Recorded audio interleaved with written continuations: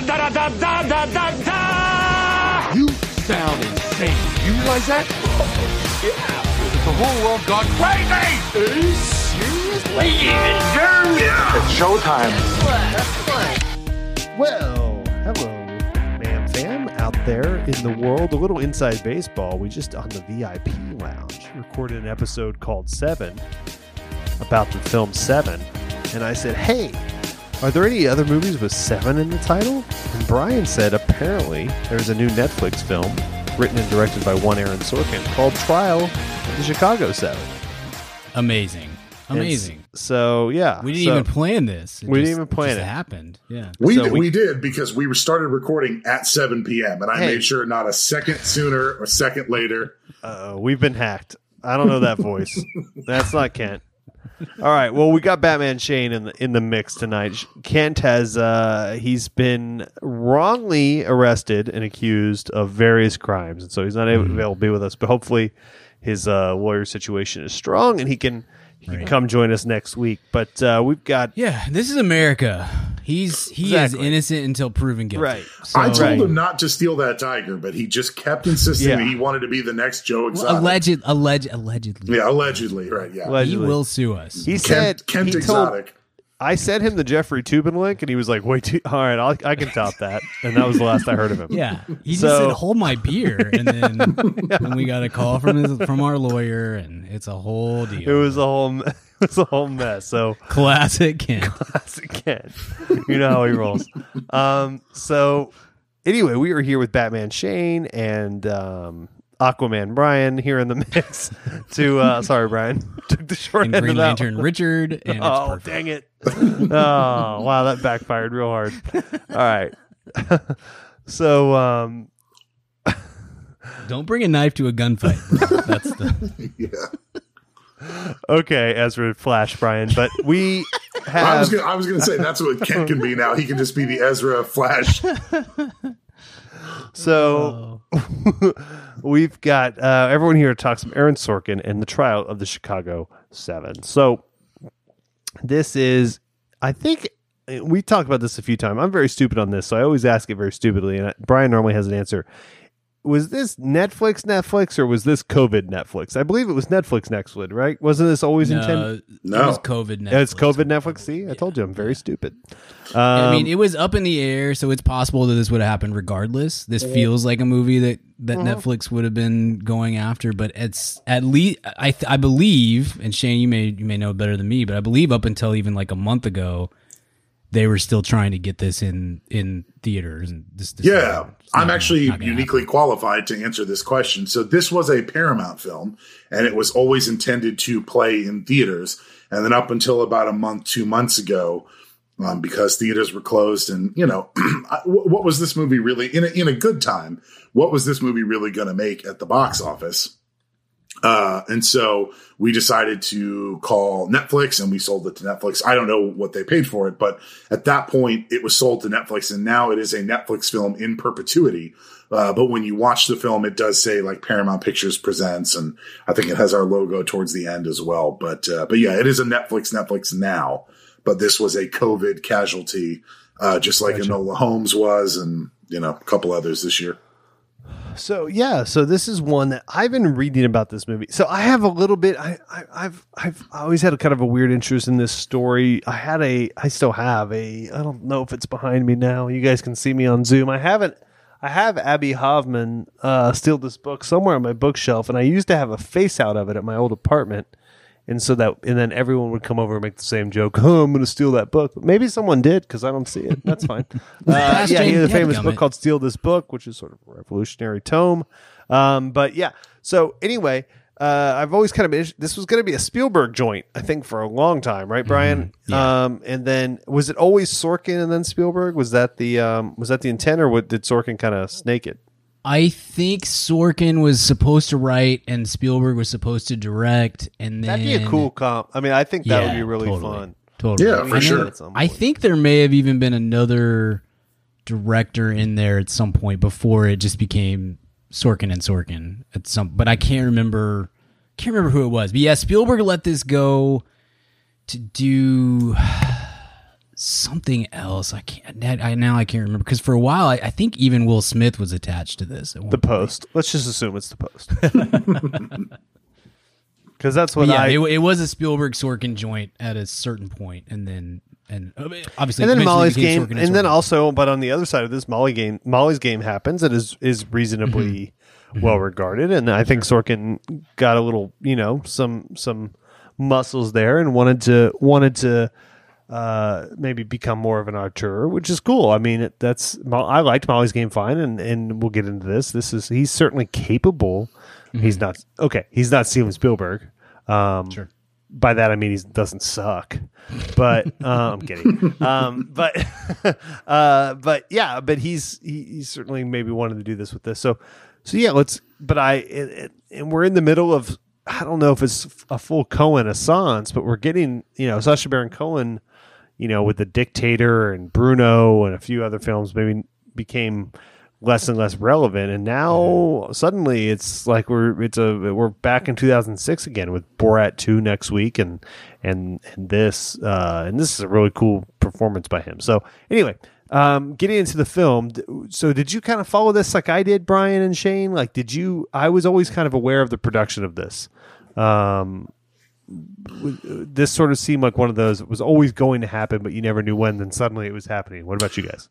I actually didn't follow it nearly as closely as either of you two guys did. And I'm actually surprised to learn that it was supposed to be a Spielberg thing. I didn't know that. I just assumed that Sorkin wrote it and had always intended to direct it because he directed Molly's Game, and because he's kind of, he's Aaron Sorkin. I assumed he had the juice now in his kind of career to say, like, yeah, I'm going to direct this next script that I write, or you're not going to make my script, right? I'll shop this around town until I find a studio that's going to let me direct it. So obviously, if Steven Spielberg wants to direct your movie, you say yes. That's a fairly obvious, ask. But I didn't. He wanted to do I wrote a scathing first person Mad About Movies biopic, and Spielberg was all in, and I said nope.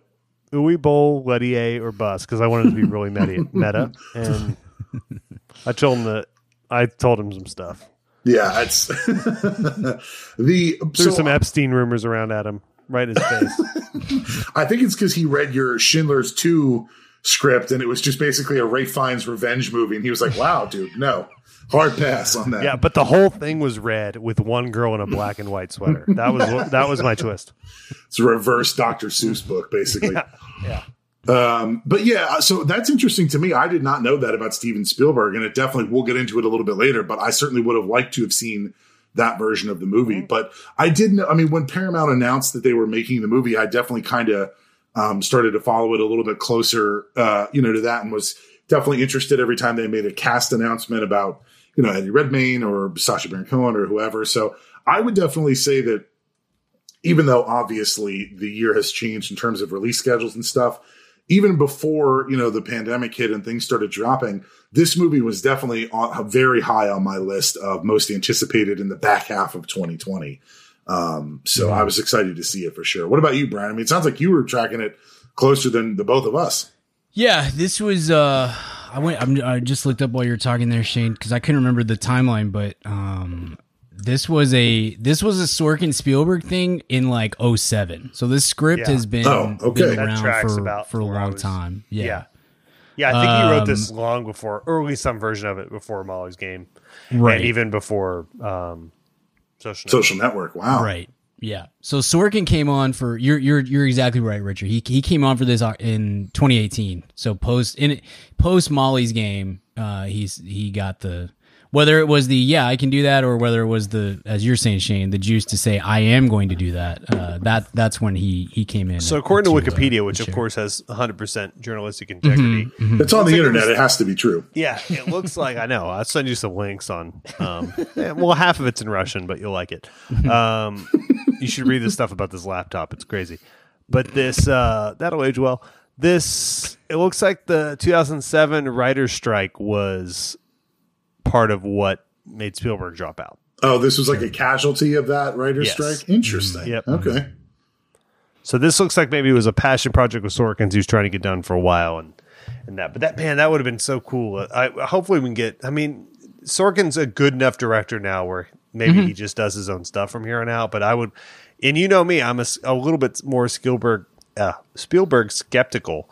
Let's say that 3 times fast than certainly you, Brian, and some people. But man, that's like a match made in heaven to me because both of them handle sentimentality in such different, but it's such a big part of what they do. It would be interesting to see how they address that together. Sure. Pardon me. So anyway, did you guys know this story at all? Were you aware of that coming in, or were you just, Brian? You just saw Eddie Redmayne was in it and wanted to check it out? Or? You know me too well. I knew.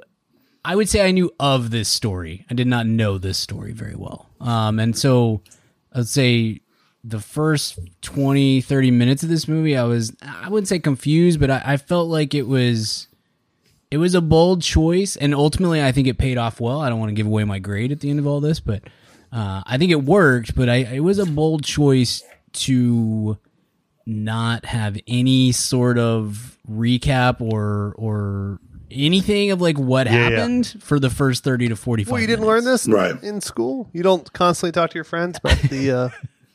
Well, that's what I thought. Like, as I was watching it, I was like, is this just one of those things that, like, we went to school in Texas, and so, you're not You don't get getting Jerry all of the Rubin? facts? You didn't do I a whole don't- class on Jerry Rubin at Halton High? Yeah. To Brian's point, all right, like, bro. to Brian's point, we all went to school in Texas, so I knew this story pretty well.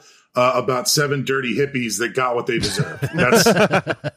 That's the version that we were taught when I was in school. So Yeah, but no. See, I kind of knew what the gist of the story was, but I knew who Abby Hoffman is, and I guess Tom Hayden, like that name sort of rings a bell. But most of these other guys that I didn't know. He was the the concierge for the Godfather family, right? Tom Hayden? yes. But yeah, it's not which I prefer. Consigliere. I don't know why. when I we're- combined concierge. I do that too. and consigliere. I was gonna let you run with it because I liked it, but I was like, that's a new word. Yeah. Yeah, nope. I apologize. I struggle with that word as well. He'll schedule your murder and he'll put a mint on your pillow. Exactly.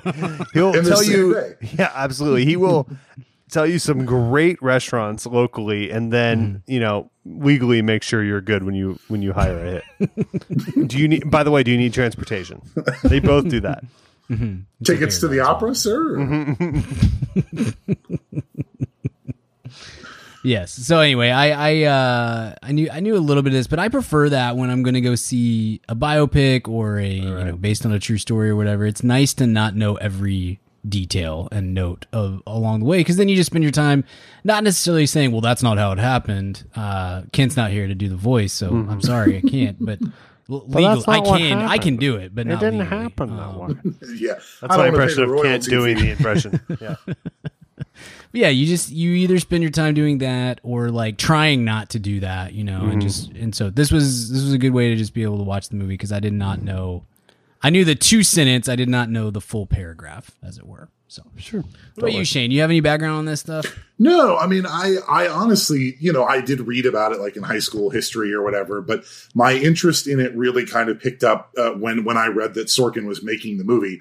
At that point, I kind of did the Wikipedia dive on it and just kind of got a handle on the story, but a pretty kind of half-baked research or whatever, nothing too deep. I certainly haven't read any books on it or anything like that.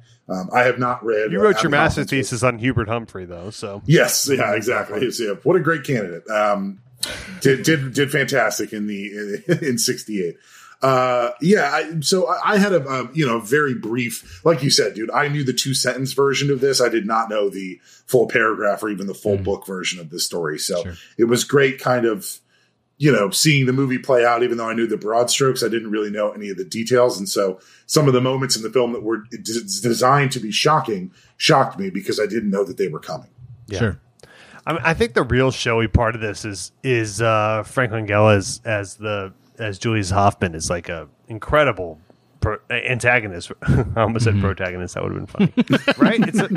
I just think He's the hero of my story. I'm telling you, man, those dirty hippies, they got what they deserved. USA. Justice was served. You know what I mean? But he Slam does a the really gavel. great job, man. He's a real heavy in this, and like a villain we haven't seen in a while that doesn't have, that isn't Josh Brolin in a ton of CGI or something, Sure. Sure. It's fun. Fun is maybe not the right word, but it's to watch him and Mark Rylance, two of the the great actors of their time, go sort of toe to toe for stretches of this was awesome. I recently watched. I don't know why I was flipping through stuff and I watched Frost Nixon for the first time since like that year. Yeah. Great movie. Great movie. The Michael Sheen, right? Where he plays. The Michael Sheen and Frank is so good in that, man. He's Langella is so awesome in that part. And it's not, what's great about it is it's not like a impression of Nixon, right? It's like this kind of he does his own thing with it. It's such a cool. He makes Nixon like oddly weirdly likable because he's so apparently, by the way, have either of you ever read or heard about his memoir? No. Langella? Langella has a memoir, and apparently it's just like, I banged everyone. Oh, yeah, I have. Yeah. And I need to read it. He's like Wilt Chamberlain-y. Yeah. So I'm adding that to the old Barton Reedy list. If you are a Langella fan, and I am now, there's a movie that I would recommend, and I'm forgetting the title. I'll see if I can't look it up real quick. But basically, he plays an elderly gentleman, and it's like set in the near-ish future. And his daughter buys him like this home assistant robot. Yeah. And it's basically, it's a, I know we all hate this phrase, but it's kind of a tour de force performance from him because it's literally just him acting against a robot. Yeah. So that's Draft Day, right? That's Draft Day? Yeah. That's the one. Yeah. That is the one. Yeah. I'll look up what the name of that movie is. Robot and Frank.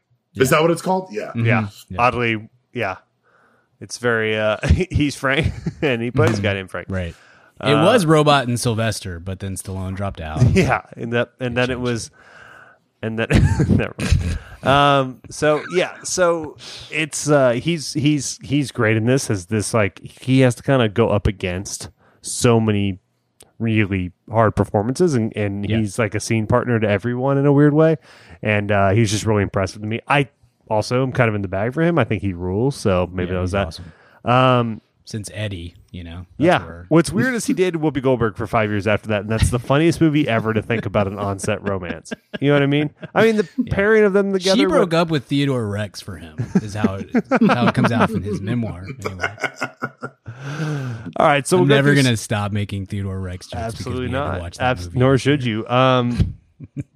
Let's go through the rest of the. This is a true ensemble movie. There's no real lead to it, but it's a true ensemble. So, I'm gonna butcher this. What'd you guys think of who plays Bobby Seale? Yahya. I'm thinking it's Yahya Abdul Mateen the second. He's great. He was great, man. I love when you find someone new like that. He was he was so just incredibly cool. He's so good in that. He is incredible in Watchmen, the HBO. Yeah, see, I've still yet to watch that, but I'm going to. I listen to the soundtrack a lot because I listen to a lot of Trent Reznor when I read. Yeah, I haven't. Sure. I haven't. And seen also, whether you like the movie Aquaman or not, he was great as Black Manta in the movie. No, he's not, Shane. No, he's not. He's terrible in that movie. I'm sorry. He's awful in that movie. The scenes where he has his helmet off, I think he was pretty good, right? The scenes where he was a freaking Power Ranger villain in that movie. I think this guy is awesome. I think he's got an incredible, and it's probably not his fault, but he was terrible in that movie. You're being too kind. He was just in something else like 2 months ago, was he not? Yeah, he's a hot name. Like he's going to be popping up in more stuff because he's in that Candyman remake. He's the lead in that. That was supposed to come out. I don't even know when. Some point this year. He's gonna be all over the place. He's really, really good. And this, you're right. Like Richard, this is like that's a hard role to play, and not have it just be showy, right? Like any Sorkin movie, it's real easy. I think this is the balance that actors have to walk with a Sorkin movie. Is he gives you this script that's just like all show, like it's so flashy and incredible, and it's got to be tough to take what he does and dial it down to an actual character. I don't mean that as a I don't know, a knock on Sorkin, but like his instinct is to make it as showy as possible, and then you kind of have to distill it a little bit And I thought Yayo, I thought he did a magnificent job with that character. I think it was great. Agreed. I think that Sorkin, Tarantino, and David Mamet are kind of the three writers that they have their very own distinct kind of cadence to their dialogue. And I think certain actors can do it and certain actors just can't, Yeah. And so I think that a Sorkin audition has got to be fairly easy because it's very apparent after one monologue if you can do this or you can't. Yeah, it's almost like you're trying out for a band, right? Can you play this style of music? Right. You sit in. Yeah. Can you sit in and play drums with, these three guitar players? Right? So we've talked a lot of guff on this show. Brian, what do you think of Redmayne? I thought it was interesting to be able to understand what he's saying as a human being. That was a plus. I thought this was a good use of him. Like, I'm going to be grumpy, maybe not grumpy because this year is so wheels off. In a normal year, I think his performance is better than fine. Like, it's good. It was a good performance. I'm very appreciative that the movie doesn't hinge every moment on him because I think that's a mistake. I don't think he's nearly as charismatic as Hollywood seems to think that he is. And so this was a good role for him. I think it's a complicated role, but not overly so. And so he doesn't fall too far into the showy category for most of it. There's at the end, I don't want to get too far in spoilers, but the end is definitely a showpiece for him. And I think he did that fine. He did okay with it, but he was not for me at least, he was not the focal point from a performance standpoint through the course of the movie. And I think the movie is better for that.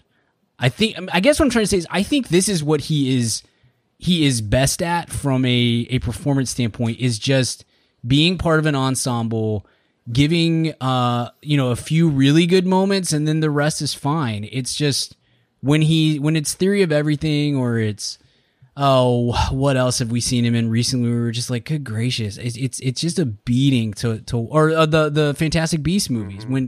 When he's the focal point, I'm out. Live man. that new life. Yeah, exactly. God, you want to talk, Nude Brian? strong. You want to talk about movies that are painfully Nude Nation, aggressive and like hard to watch or unpleasant to watch? God, those Fantastic Beast movies are those for me. They're like it's such a bummer. they're such a hard bummer. Yeah. But yeah, you're right. I think, Brian, to your point though, like I think that's why he's good in this, is because he's playing second or third fiddle, right? He's not. Yes, this is not the Eddie exactly. Redmayne show, and I think the movie, the story and the movie benefits from it because he's not. The movie is on his shoulder. Yeah. Star of Jupiter Ascending, Eddie Redmayne. So I'm kind of building here, if you guys can't tell. What'd you guys think of Jeremy Strong? I know Brian's anti-Jeremy Strong as a non-Succession watcher. Shane, are you a Succession watcher? Oh, love Succession, dude. I think it's great. And Jeremy Strong, like, he's also had a pretty great run of things too, right? Because he's good in Succession. I think you guys saw The Gentleman. He clearly was having fun in The Gentleman. Brian right? is anti him in that, yeah. But yeah. But like, I think he was having fun while playing that, and then now playing this role again. This seems like does that role not seem like it would be super fun to play? Just kind of like an aloof stoner. You get some of the best gags in the movie, right? Like, I thought he was great. He was basically most of the comedic relief, and obviously, like, he's got the range to play. Someone from like super sharp and smart to Kendall from Succession, and then to play someone kind of stupid and aloof to like a movie like this. So I'm on the like, if you could buy Jeremy Strong stock, I would definitely do it. I would, I think he's going places for sure. All right, here we go for the counter proposal, Mr. Brian Gill.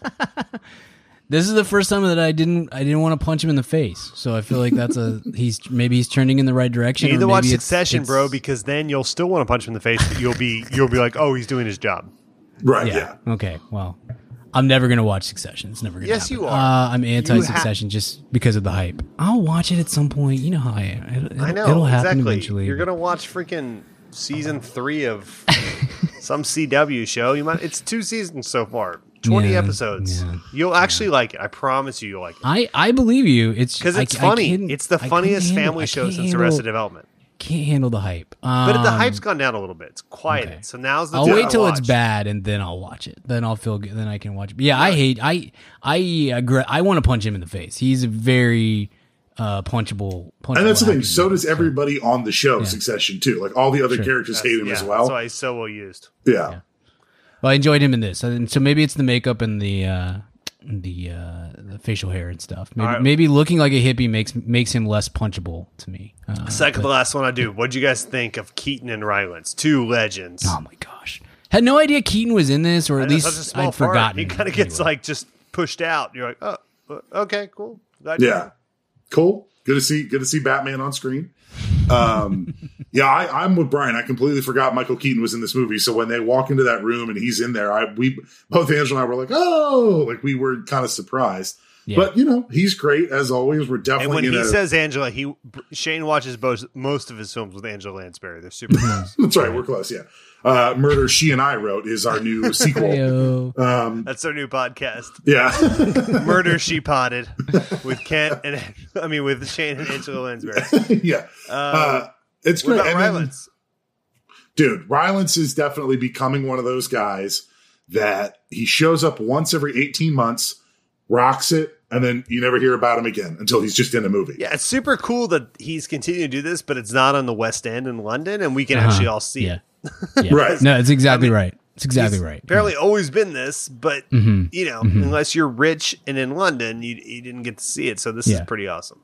If somebody was like, if you ask somebody who's the best actor in the world and they said Mark Rylance, there's really not an argument against that. Like I don't know that would be my answer, but he's so freaking good in everything that he has been in. And it's just, we didn't ever see him in things until like 8 years ago, and then all of a sudden it's like, oh my gosh, this dude is incredible. So yeah, like I said, he just pops up once every 18 months in some movie, and every time you're like, whoa, this guy is good, and then boom, he's gone for another 2 years, and you're like, but he's great. All right, last one, then we get into more of the movie. Sasha, what'd you guys think? This is the first kind of super serious Sasha role as Abby Hoffman, who's not a super serious person, but was sort of intentional with his lack of seriousness. And what'd you think of Sasha in this sort of non-straight comedy role? Speak for yourself, bro. The Brothers Grimsby was, pretty serious if you ask me. That's I consider that. Yeah, no, you're right. That's the Kramer versus Kramer for our generation. Now go ahead, Brian. No, I thought he's great. I thought this is a great use for him too. He's a great actor, man. He really is. He's he's another one of those guys that it's. You can totally forgive somebody for thinking this is the guy that does Borat. Like, he can't be a great actor. I totally get that thought. And then you see him in something like, but even in Borat, you're like, dude, it's a really ridiculously good performance. I always say, he's improving with people that don't know they're improving. That's the hardest thing in the world. It's incredibly hard. If the goal of acting is to convince you that you're not the person that you are, he is the greatest actor on the planet because he can literally stand 6 inches from your face and you don't know it's him. Yeah, it's totally. He's great in this, but I think this is a great use for him if this launches. I know he did The Spy on Netflix last year, which was, I watched some of that. I thought he was very good, and I think I just fell off of it at some point, but he was good in that. But if this is the launching point for him as a serious, quote unquote, serious actor, then like, this is a great one to choose. This is a great way to do it, because it is, you're right, Richard, like, it's funny. It's a funny character. He's irreverent, and so that sort of fits into what he does best at times, but it's also, it's very, very heartfelt, and I mean, he has 2 of the more sentimental moments in the movie. I mean, he hits them hard. Like, he does them really, really well. Right. I thought he was great. It wouldn't shock me at all if 5 years from now we're saying, man, Sacha Baron Cohen just won an Oscar, and he's had 2 or 3 great performances over the last couple of years and stuff. It made me bummed too that we didn't get him as Freddie Mercury. You see him do this role, and you're like, oh my gosh, he would have crushed that movie. He would have won so much better. Oh, I mean, I know Idiot won, but he would have won it harder. Yeah. Sorkin obviously loves writing, the smartest guy in the room, right? That's kind of every script he's ever written. There's always like 1 or 2 of those characters. I don't think this movie had a character that was smarter than everybody else in the room, but but Abby Hoffman was definitely like the snarkiest guy in the room. And I think, Sacha Baron Cohen played that pitch perfectly. He really kind of hit that note where he's smarter than you think he is, but he's also always got some sort of nasty comeback, in his back pocket that he'll whip out if you piss him off, and I think he did a fantastic job as well. I think because this year is obviously completely off the rails at this point, I wouldn't be surprised if you see him get an Oscar nom this year. Oh yeah. Absolutely. Yeah. He could. Yeah. And, I mean, he'll lose to Ben Schwartz for Sonic, but yeah, no, for sure. He'll be nominated. Yeah. And so he was great. I mean, it was, You sort of segued into what I wanted to talk about. So is this going to be the movie of the year? Because if it is, man, I mean, this is a good movie, but that's a bad year. But I mean, COVID's not to be COVID doesn't care about our movies. So what do you think, Brian? What do you think? I think this is the front runner for Best Picture at the moment. What do we have coming out that's gonna give this a run for its money? It's so hard to even know at this point, because there were movies that were Mank is coming out in a month. That could give it a run for its money, right? Yep, absolutely. Yeah, that one will be big. I think The Five Bloods, perhaps still from stuff that's already come out. I think Chloe Zhao's movie Nomadland is going to be. Oh yeah, I think that's going to be McDormand, right? Yeah, I think that's the deal. I think it's going to be McDormand is going to. But right now, Eddie has that as the number one nominee coming into along with Mank, along with this movie, which is number 2, and then News of the World, that Tom Hanks movie that supposedly comes out. The Tom Hanks, yeah. And then it's like The Five Bloods, which you mentioned, and On the Rocks, and then a few movies either. Man. Sure. I would not be surprised to see this movie win Best Screenplay, right? Because it is Aaron Sorkin, and not just take the pedigree out of it. It's a great screenplay, right? The dialogue sizzles, right? The story moves right along. I would be surprised to see it get there's 10 nominees or whatever, so it might get a nominee, but I don't think this is in contention for Best Picture. I mean, I'm not going to ruin my grade or whatever, but I will say that is my only big knock on this film is that as good of a writer as Aaron Sorkin is, his directing style leaves a little something to be desired, right? I mean, obviously he kind of likes pointing his camera just at the actors and kind of watching them talk. And as much as, it's fine to see that, I would have loved to see somebody with a little bit more of a directorial background kind of liven up the movie a little bit visually. Doesn't even necessarily have to be a David Fincher, right? Somebody that talented. But I mean, we've even seen Danny Boyle direct an Aaron Sorkin script. We've seen Rob Reiner direct an Aaron Sorkin script. And I think that all three of those movies that I just mentioned are better visually than The Trial of the Chicago 7. So that's what I was talking about earlier. I'm disappointed that we didn't get a Spielberg on this because I think that the movie would have been even better.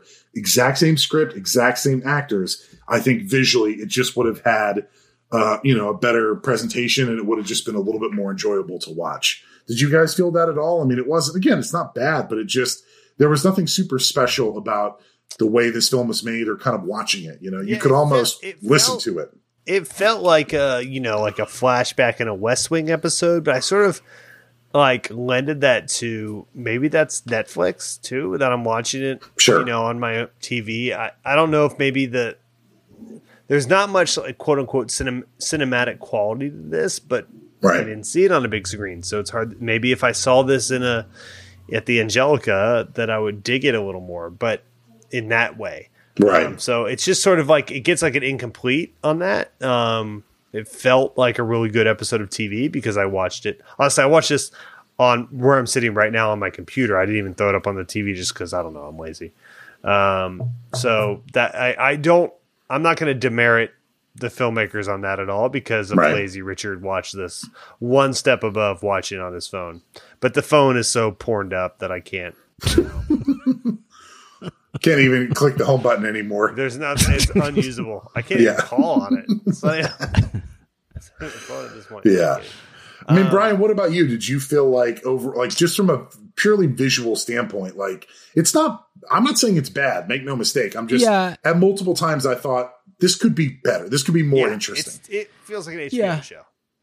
Yeah, that's good. I mean, I don't see that stuff as much as you or Kent do. I mean, that's definitely the weak point in his game at this point is where the camera goes. What kind of probably even like how we're gonna light the scene or how we're gonna frame the scene and things like that. That's definitely the weak spot. I mean, but this is 100% getting nominated for Best Picture. 100%. There's no in this garbage trash year. I think even in most years it would.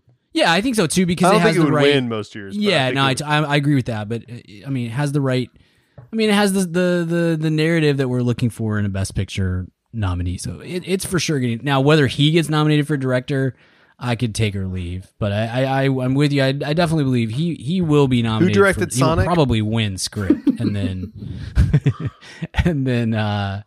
But this is definitely a best. So it didn't bother me. I see what you're saying, Shane. There's certainly I would love to see him work. I mean I like it better when he writes the movie and someone else directs it. Yeah, especially because he is probably the best screenwriter maybe ever. I don't know, but however you feel about that, because he is such a great screenwriter, he is never working with a trash director. He always gets to pick, I have my choice of Fincher or Spielberg or Reiner or whoever you want to put on that list of like, these are the greats, the Bowles of the world, obviously. Lettiers. That's the dream, is to see like In the Name of the King 6 directed by Uwe Boll but written by Sorkin with the walk and talks through those caves with the orcs. Bro. Oh my gosh, those orc walk and talks, man. Talk about sexy. But yeah, like your turn on. Look at these nipples. But yeah, like because he is as great as he is, he gets to kind of pick the directors that he works with, and so you're never working with somebody who's like not one of the greats. And so it's really hard. In some ways you want to give him a break of like, it kind of stinks in a way that we're disappointed that he's directing it, because it's it's because of how great he is and the pedigree of people that he gets to work with. But yeah, I thought it was fine. I thought it was fine from a director standpoint. It hit all the notes right.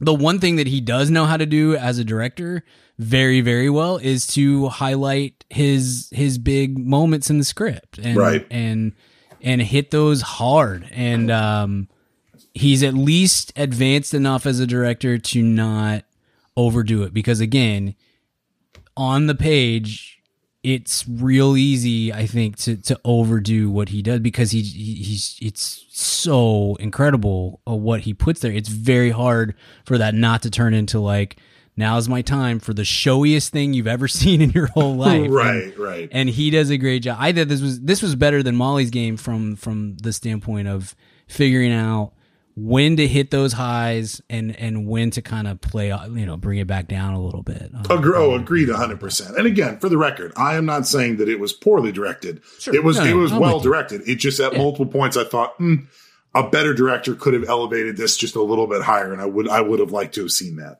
Sure. Yeah. No, that's totally fair. God, now I like can't stop thinking about it. Like, I want to find, not that I have any power to do so, but now I want to find a project that Sorkin can write that Spielberg would direct, because that would be, you're right, that would be an incredible pairing. The Post 2. Yeah. Yeah. But I mean, you joke, Richard, but like, it's been a while since Spielberg has worked with a truly great script and screenwriter. And so it'd be interesting to see. And I think as the resident Spielberg nut, he's definitely lost his fastball. I think I said this on the Ready Player One episode. I think Spielberg is still capable of one more like great classic Spielbergian film. But I think maybe even two more, in my opinion. Yeah, honestly. Sure. It totally could happen. But I think as the skeptic, I mean, he's pretty good. Yeah. I think the odds of that increase if you give him like a truly great script at this point. I don't know that he has the fastball to really pull out the script and the direction on a great movie at this point. And that is it's West Side Story, right? Yeah. So it could be. Actually, I mean, could rule, by the way, because Tony Kushner is awesome, and he's awesome. I mean, Quentin Tarantino has said a couple of times that directing is a young man's game, right? I mean, it takes so much energy to kind of, to get up there and do it. I just don't know. I'm not saying Spielberg can't make a great film, but I don't think Spielberg has the energy or the, kind of the desire anymore to make an Indiana Jones or to make a movie that's as high energy as like a Jurassic Park. So while I do think that it doesn't help that he capable- does like 2 movies every 18 months, by the way. Right. And that's I wish he would like, slow down a little bit. It's not that I don't think he can't make another great movie. I just don't think he's ever going to make a movie like a great movie like Indiana Jones. I think you're going to get something along the lines of like Bridge of Spies or something that is also really good, but just a lot lower energy than, when he was 25 and directing. Those are the kind of movies of his that I love. Yeah. I mean, obviously my favorite is War Horse, but after that,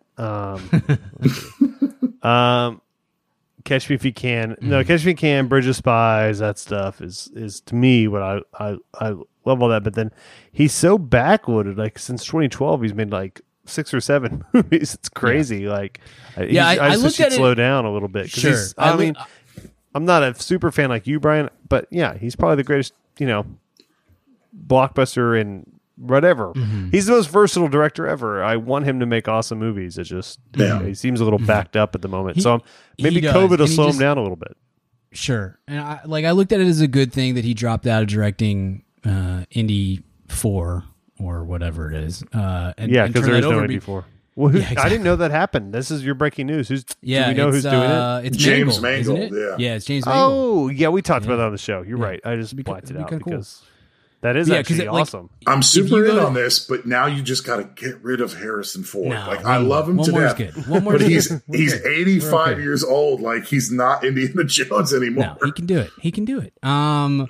Just no monkeys, no aliens. That's all we need. And no Shia. Let's also set that rule too. Shia could have been fine. Just not maybe the wrong time. I want Shia, but smoking in that truck. To be fair, I'm with you there, Brian. It wasn't Shia's fault. He was bad in that movie. It was the script's fault, but the concrete's already been set there. I mean, hypothetically, if this movie existed, if there was any for, which doesn't exist. Totally. To your point, he has 1, 2, 3, 4, 5, 6, 7, 8, 9, 10, 11, 12, 13, 14, 15, 16, 17, 18, 19, 20, 21, 20. He has 23 projects listed as in development on IMDb right now. Now, Spielberg? I know he is not directing all those things. They are, he produces. He's very prolific on that front. Right. But still, he has a lot going on. And maybe if he was coming to me and you for advice, that would be the thing that I would say is like, well, he needs the money, so he's just chilling out there. Yeah, exactly. He's just trying to get back on some of these, bro. Hand some of them off, and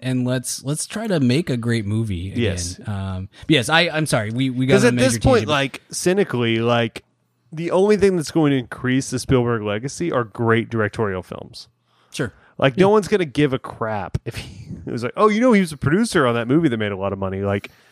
He has tons of money. He's a billionaire probably or close to. He's good. His legacy's set. You either need to retire and just this is my legacy or chase that white whale of 1 to 3 more great directorial projects because that's the only thing that's going to improve upon your legacy. Yeah. It's super annoying just quick side note. It's super annoying when you watch a trailer and like a director gets called a visionary that you don't think deserves it. It's even more annoying when in the middle of a trailer, it'll say like from the producers of Get Out. And you're like, what does that matter at all? That is not applicable to this movie. And that bothers me so much. Sure. But there's about 5 names that you can tag onto that has some sway. It's Spielberg. It was Nolan with Man of Steel. I don't know if he's gone back to probably that. still is Nolan. Sure, I don't think but that he has because he didn't Jordan stick around Peele for the has rest. that. James Cameron probably still has that if he wants to tack his name on something. Totally. Yeah. So anyway, but yes, sorry to tangent that hard, but I'm just gonna keep throwing that joke out. But yeah, I would love to see Sorkin hand a script. I would for both parties. I would love to see Spielberg work with Sorkin, but I would also love to see Sorkin. Yeah, and I'm cool with some of these movies over to his. I'm cool because Molly's Game and this are both fine. Yeah, or good, better than fine. We're gonna give these a good grade, I would imagine. I'm fine with Sorkin still doing writer director stuff. I just wish maybe 2 writer director, and then on that third one pass it off to whatever crazy stud filmmaker that is dying. No, I agree to. with that for sure. Just two for you, one for them. Like from here on out would be awesome. That'd be great. That'd be great. Cool. All right. So should we grade this bad boy out? Sure. Yeah. All right. Let's grade. I'll go first. I'm gonna give this a. I really like this. I thought it was really smart. It was prescient, but not like too much on the nose prescient. I'm going to give this a solid A-. Shane, what about you? Same grade, A-. Like I said, I thought the performances were great. The script was great. I just wanted to see a little bit more interesting visuals from a different director, but A-, absolutely. Brian? Yeah, I go a little higher. I go A. I enjoyed it a lot. I thought Sorkin did a great job of sort of distilling this whole thing into a 2-hour-ish movie. I appreciate that. This definitely felt like a movie that was going to end up being 2.5 or 3 hours long, and it wasn't. I liked that. And it wasn't, I thought the other thing he did that maybe we didn't touch on was I thought he did a pretty good job of sort of, downplaying his Sorkin-ness to some degree, like of not letting that becoming becoming the story of the script and the story of the movie and stuff. So Molly's getting the same way. Impressed. He's like weirdly less Sorkin-y when he directs. I think he's afraid of it than when he just writes and hands off to someone. Sure. Which maybe is why I like Sorkin-y stuff. So I no, that's totally true. I think he kind of guards against that if he's going to direct it. But maybe that's just happenstance with this one because he wrote it, not maybe intending to direct it. But I don't know. Sure. I don't know what the rewrite stitch was and all that. Sure. But someone once told me that they hated Aaron Sorkin's stuff because nobody talks like that.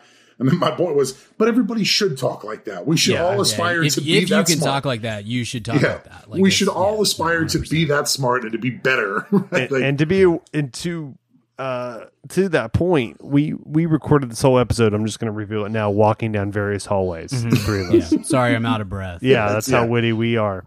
Alrighty, team. Well, another strong episode in the books. We'll throw this one. This may darn well be Best Picture. Is this bad to say? I hope it's not. Not that it's a bad movie at all, but that would suck. Even with COVID, if this is best picture, but we shall see. Hopefully, it's still way too early. We got 2 more months, and there could be 7 other bangers that come out before the end of the year. So, or there could be 0 other bangers, Shane. So that's also true. Yeah, not to be a pessimist. So, alrighty then. So you can find us on social media. You can find Shane on Facebook at Shane Byerly, BIERLEY, I believe. You can find Brian and I on Twitter at BGill12 or at Richard Barden. You can find the show at Mad About Movies on Twitter or madaboutmoviespodcast.com. Check us out. And if you want more of this sort of tomfoolery and more, honestly, Batman Shane, he shows up a lot on throwback episodes, which, as you may or may not know, are exclusive to the VIP community over at Mad About Movies Podcast /VIP. It's a Patreon. It's $4 a month. We do minimum of 4 extra episodes a month, oftentimes many more. So, $1 for an extra episode for your commute and all that, and supports the show. Also, there's a Discord, which we all love. We are all members of and talk to VIP members all the time on there, speaking our wares on Mad About Movies, Mad About Music, Mad About Architecture, mad about Dana Gould, 90s comedian Dana Gould. There's a whole thread there. Mad about Brett Butler thread is like Brett. Yeah, mad about Brett. Mad about Brett Butler. Mad about Grace Under Fire. A lot of stuff. It gets hyper specific, but it's good. No, but we have all kinds of good stuff, threads on there, from Mad About Food to Mad About Music and all that stuff. You can talk with us and fellow VIPs. There's several hundred people in that feed messaging constantly 24 hours a day. And even if you just kind of like our show, I would advise, becoming a VIP, listen or listen not to the extra episodes, but that VIP community is awesome of people that I guarantee you will like and bond with and talk about everything you like all day or day. And especially in these times of social distancing, it gives us some level of sociability therein. So, alrighty then, we'll see Kent here soon. He'll be back here in the VIP and regular feeds next week, and we will be talking all kinds of good stuff. And until then, we will see you at the Screenema. Hey baby, I hear the blues are calling, tossed salads and scrambled eggs. And maybe I seem a bit confused. Yeah, maybe, but I got you pegged. But I don't know what to do with those tossed salads and scrambled eggs. They're calling again. Scrambled eggs all over my face. They're making me yah-yah. The salads and scrambled eggs. They're calling again.